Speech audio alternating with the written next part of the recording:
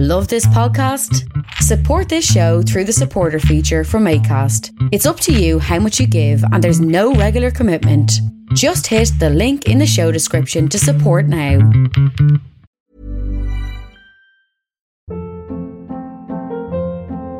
Hold up. What was that? Boring. No flavor. That was as bad as those leftovers you ate all week. Keke Palmer here. And it's time to say hello to something fresh and guilt-free. Hello Fresh. Jazz up dinner with pecan-crusted chicken or garlic butter shrimp scampi. Now that's music to my mouth. Hello Fresh. Let's get this dinner party started. Discover all the delicious possibilities at hellofresh.com.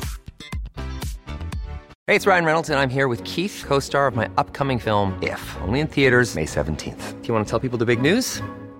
All right, I'll do it. Sign up now and you'll get unlimited for $15 a month and 6 months of Paramount Plus Essential Plan on us. MintMobile.com/switch. Upfront payment of $45 equivalent to $15 per month. Unlimited over 40 gigabytes per month. Face lower speeds. Videos at 480p. Active Mint customers by 531.24 get 6 months of Paramount Plus Essential Plan. Auto renews after 6 months. Offer ends May 31st, 2024. Separate Paramount Plus registration required. Terms and conditions apply if rated PG.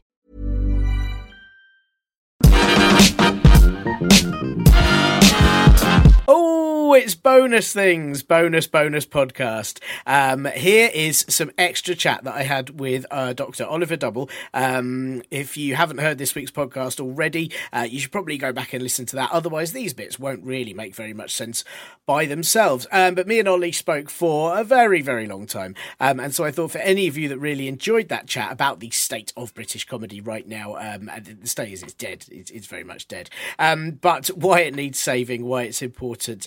Then here's some more clips. We've got one clip where we discuss why online gigs aren't really going to save comedy and aren't really the way forward. Neither are sort of drive-ins or any of those things. And then there's another whole bit of chat which is all about the state of British comedy, British political comedy at the moment. And then right at the end, there's a little clip with Nicola Branch from the episode a couple of weeks back where she talks to me about Palestine and Israel annexing the West Bank. And there was quite a lot of that interview I had to cut too. And not all of it made sense out of context, but here's a little bit about sort of tourism and culture in Palestine, and when the comedian, brilliant political comedian Mark Thomas did a walking tour around the wall and ended up coming back having put on more weight than when he left. Anyway, I hope you enjoy all these little clips. I've separated them with the usual partly political jingles. Hooray for bonus stuff. It's nice, isn't it? You deserve it. You deserve this sort of thing sometimes.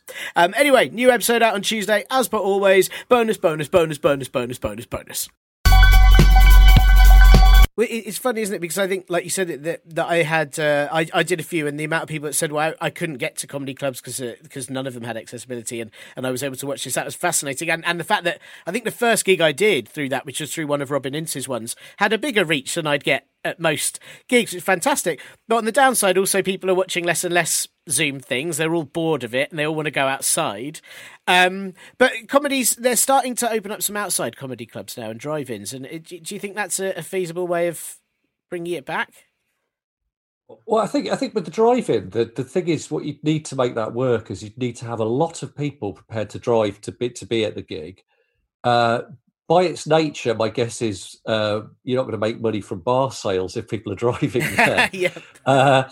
People have to be. It has to be a big space, and people have to be spaced out, which makes it less viable.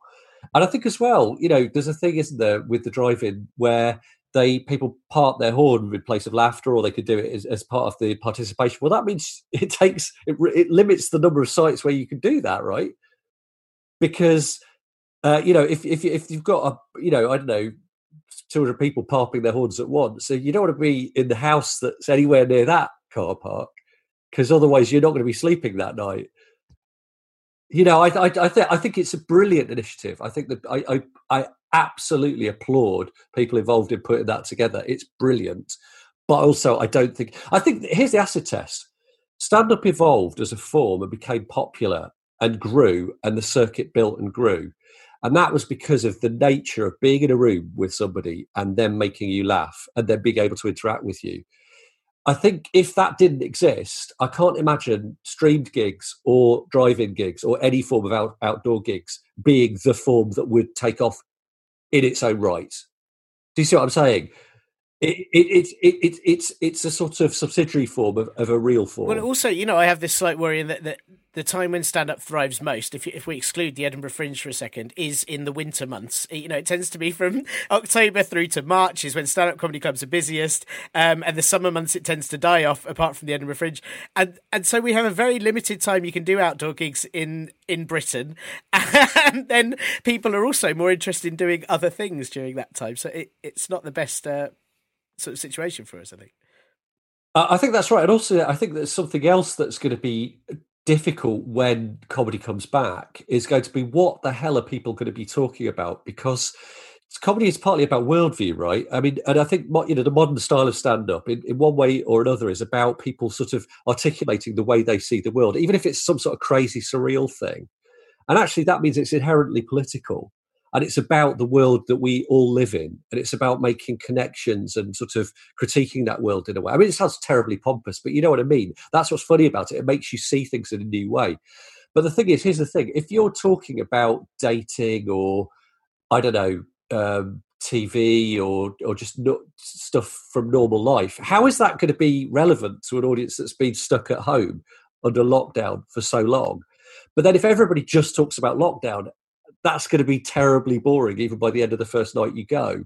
So I think one of the difficulties is comedians sort of mediate the world. And if the world has been such a weird and limited place for so long, I think, in terms of the subject matter, that's going to be a real challenge, a creative challenge for comedians. Yes, absolutely. So I already have that sort of worry that I'll be one of 6 acts coming on stage going, oh, it's nice to wear trousers at a gig for once or something. I'm sure that's going to be the staple opener for quite some time.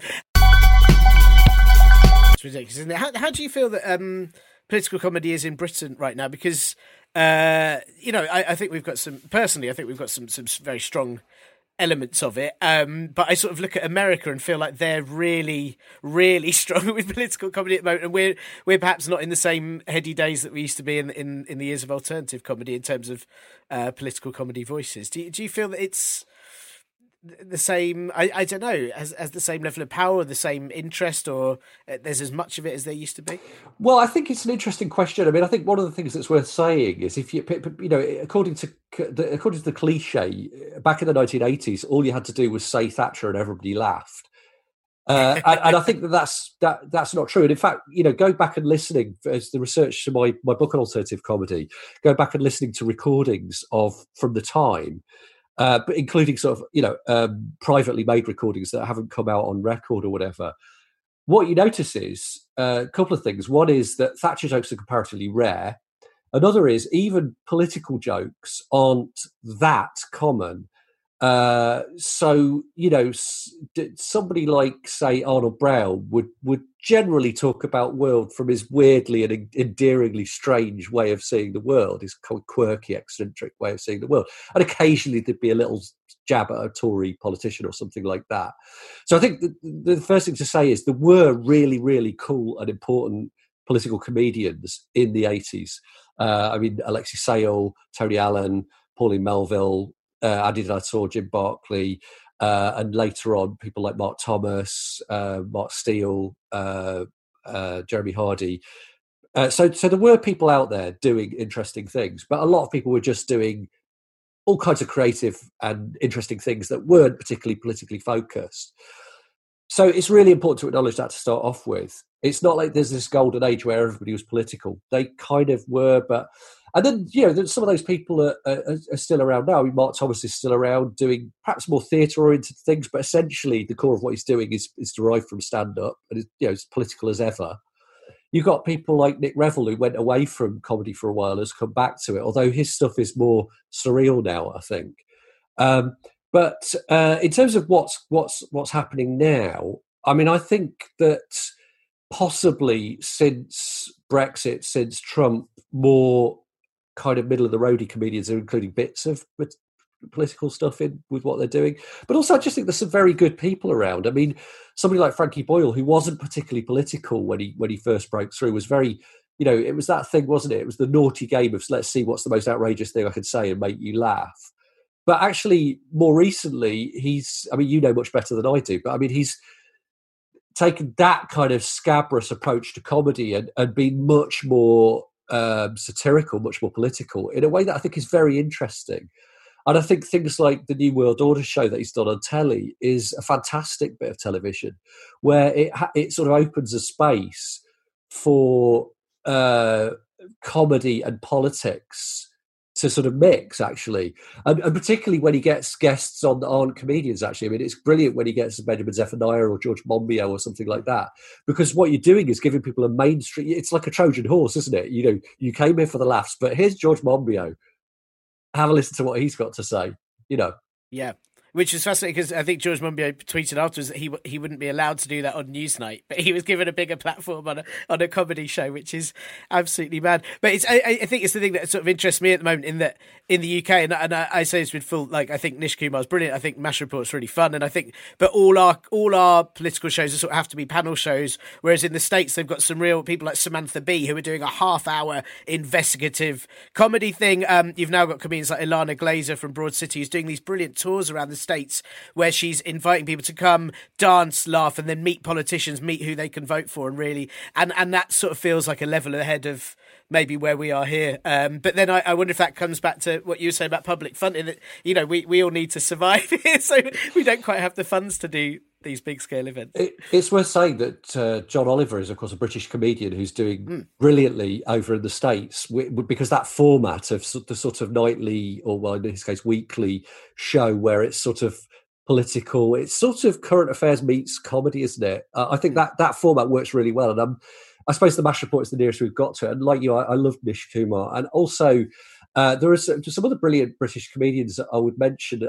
I mean, Stuart Lee is one, and it's interesting you said the thing about George Monbiot and Newsnight, because one of the things he said was, you know, his when he was doing the stuff for the comedy vehicle for the BBC, his material was held to a higher standard of truth than politicians on Newsnight. So in other words, he had to run things past a lawyer, and it wasn't allowed to go out unless it passed muster. Meanwhile, politicians are going on and actually overtly lying on news programmes and are allowed to do so. But I think he's an absolutely brilliant comedian. I think Josie Long is brilliant. I think Bridget Christie is brilliant. And if you think about all those comedians, all of them are very different. It's not like one voice. They've all got different political points to make, and they make them in very different ways. I love the daftness of Bridget Christie. I think the idea. I saw her doing her Brexit show in Folkestone. Now, Folkestone is not the sort of place where you'd expect there to be strong Remainer sympathies, although maybe, you know, all the Remainers in Folkestone were in that one room. But the daftness of Bridget Christie, and using that daftness as a kind of, almost like as a kind of scalpel to be able to get into the ludicrousness of what's going on, that's a really clever way of working. You know, she had this whole thing about she wanted to do the show about gardening, and actually it ended up being about Brexit. So she can't start talking about the garden, and then you realise actually no, when she's talking about Brexit. And it's just a brilliant thing, and it was great to see that in Folkestone, because it's just not what you expect.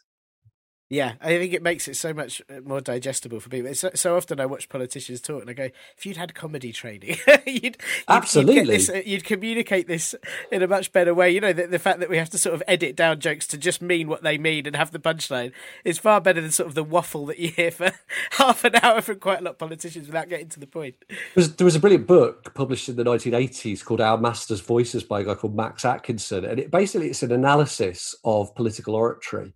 And what he's particularly concerned with is the politician speaking to a sympathetic audience, you know, at a rally or something.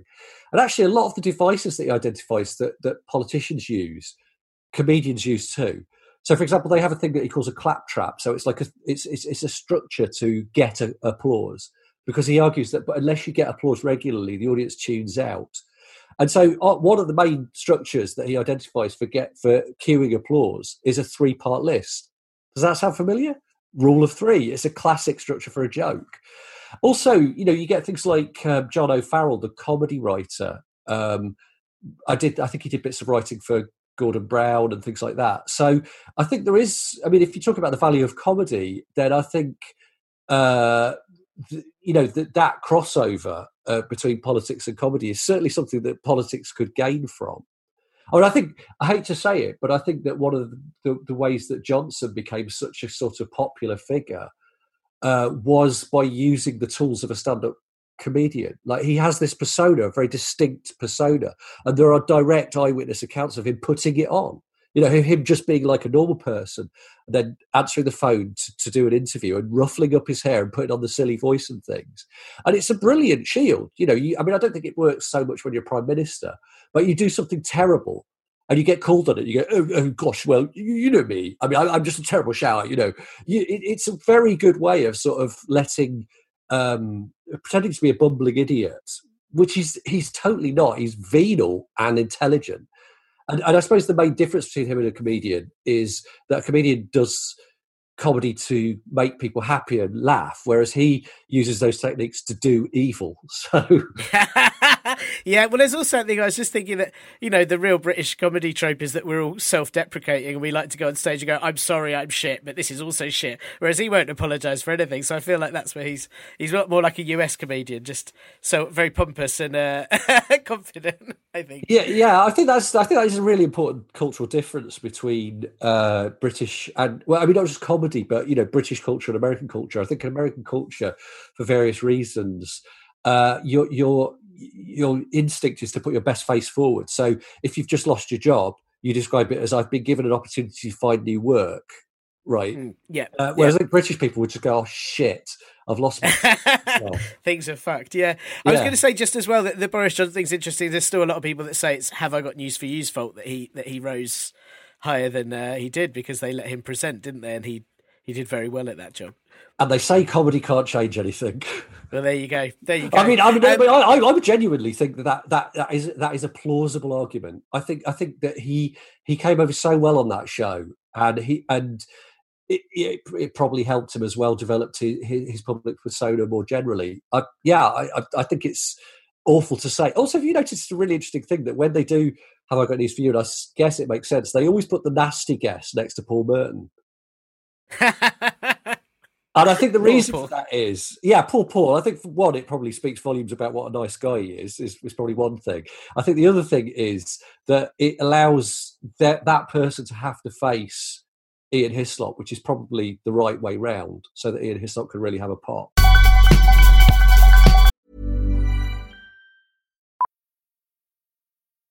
Millions of people have lost weight with personalized plans from Noom. Like Evan, who can't stand salads and still lost 50 pounds.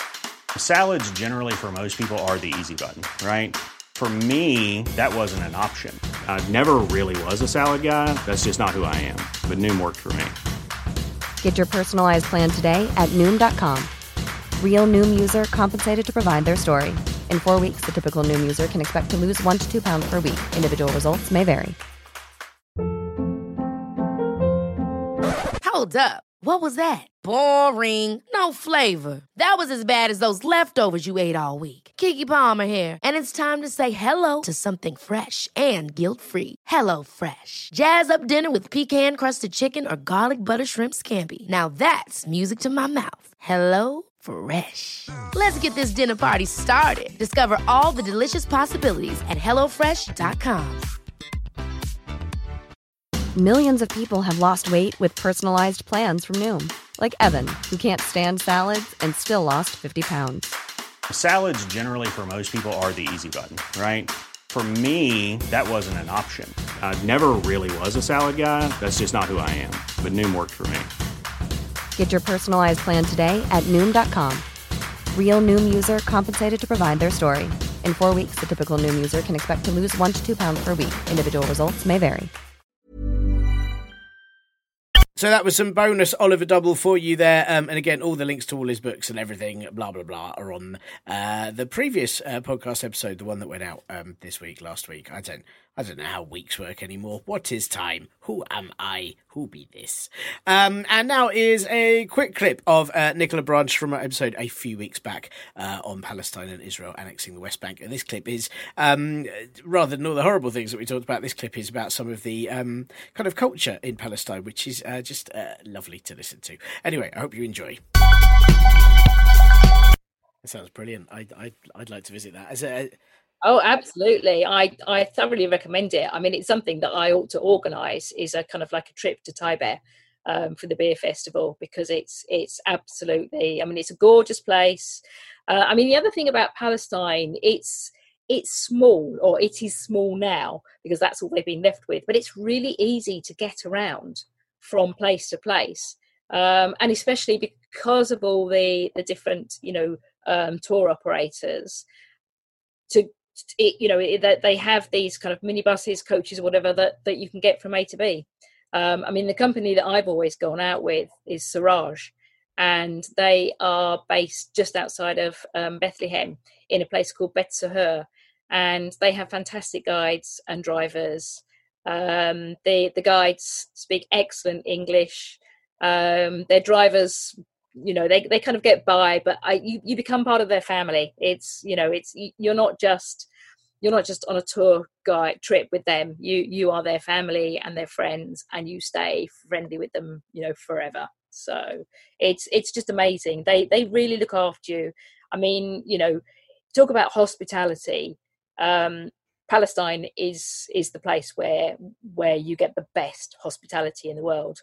When Mark Thomas went out and did his Walking the Wall trip, and he actually walked around the dividing barrier between Israel and Palestine, he actually, even though he was on a walking trip, he put on weight because everywhere you stop, you are given food and drink. And seriously, I have to diet before I go there so that I can actually just get through the day of eating food. That's amazing. And it's brilliant. The thing is, and what the Palestinians do, it's like they give you food, and if you eat the food, it shows that you love them.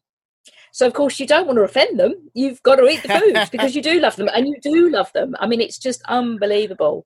The first year that I was there, I actually had a small tumble on my bicycle. Next thing we know, the lady whose house I fell outside of, she'd come out with a tray of 18 cups of tea and biscuits for all of us. It was just like, and I'd hardly stood up. It's just absolutely incredible. It really, really is. So there you go. That was some bonus Nicola Branch from the episode Taking Liberties that came out on the 30th of June. And all the links to everything Nikki discussed are on that podcast and that web page for that podcast. But she mainly wanted to promote medical aid for Palestine, who still need an awful lot of support. So please go check them out. New episode out on Tuesday. As per always, it's the last one before the summer. Boo-hoo. But there will be some bonus stuff, probably, because God knows what will happen. If you can, donate to the Ko-fi and the Patreon, tell people about the podcast, give us a review, do a dance with your nan, shout old-fashioned rude words at a woodland creature, maybe eat a sausage, whatever you do. I hope you have a very nice weekend /week/month/life. Bye.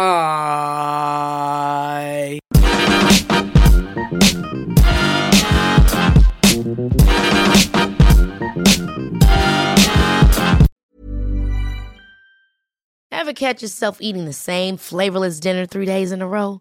Dreaming of something better? Well, HelloFresh is your guilt-free dream come true, baby. It's me, Keke Palmer. Let's wake up those taste buds with hot, juicy pecan-crusted chicken or garlic butter shrimp scampi. Hello Fresh. Stop dreaming of all the delicious possibilities and dig in at HelloFresh.com. Let's get this dinner party started. Planning for your next trip? Elevate your travel style with Quince. Quince has all the jet-setting essentials you'll want for your next getaway, like European linen, premium luggage options, buttery soft Italian leather bags, and so much more. And is all priced at 50 to 80% less than similar brands. Plus, Quince only works with factories that use safe and ethical manufacturing practices. Pack your bags with high-quality essentials you'll be wearing for vacations to come with Quince. Go to quince.com/pack for free shipping and 365-day returns.